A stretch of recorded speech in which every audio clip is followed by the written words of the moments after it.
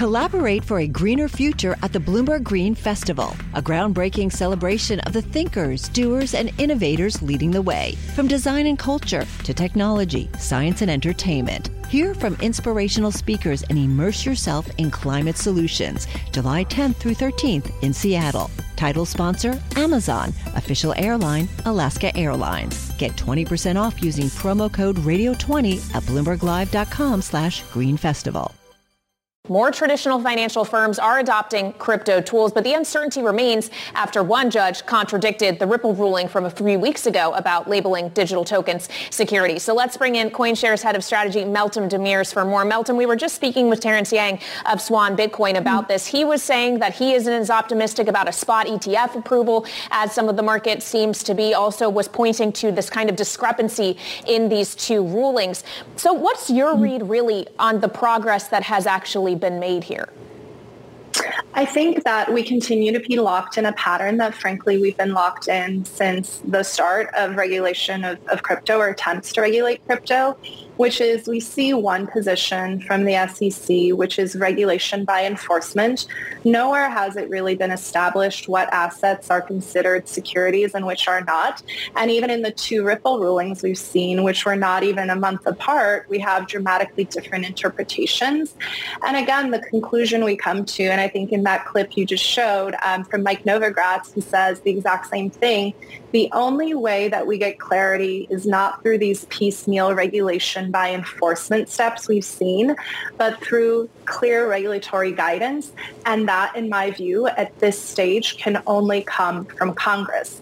Now, you're in the swamp. You know we're coming up on shutdown. We're coming up on an election year. Yep. There are a number of bills on the floor in Congress that are bipartisan in nature, but the clock is really running out in terms of timeline to get these things through the process. How should the community react, or how should the community act, I guess, if we don't get clear and concise regulation from Congress? Because that seems like a really big ask, Meltem. It is a big ask. It has been a big ask. It continues to be a big ask. I think there are two important things to keep in mind here. Number one, crypto has gone from being a small, aligned community to being a global industry with different perspectives, and frankly, companies and projects in the space might have somewhat different goals. As a result, we've seen a number of different PACs and different trade associations forming, attempting to gather resources to use their collective power to lobby and to deploy capital to getting candidates elected that are going to take action, that share their perspectives maybe on the direction that regulation and policy needs to go. So I think crypto is becoming a political powerhouse. It is an important part of the DC ecosystem. And I think in this cycle, we'll continue to see a lot of campaign contributions going from players in the crypto space, crypto-specific PACs to specific candidates. And number two, I think at a certain point, right, we cannot continue this stalemate. At the end of the day, this is an important geopolitical issue as well. We see strides being made in other parts of the world that do have clearer guidance. We see economic activity flowing there. So at some point, I do think this becomes a matter of national interest, a matter of economic interest to ensure that America remains competitive. Meltem, we only have about a minute left, but you just mentioned the stalemate in terms of policy. It also feels like we're at a little bit of a stalemate in terms of actual activity in crypto markets. What are you seeing?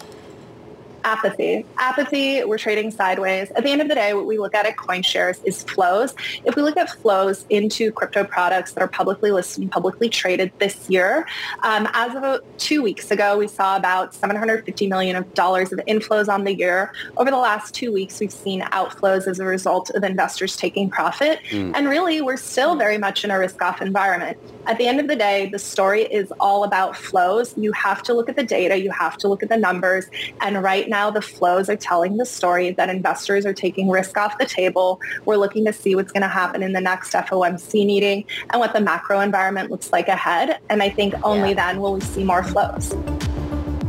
All right, apathy, the word of the day. Thank you so much, CoinShares Meltem Demirors. Appreciate you joining us.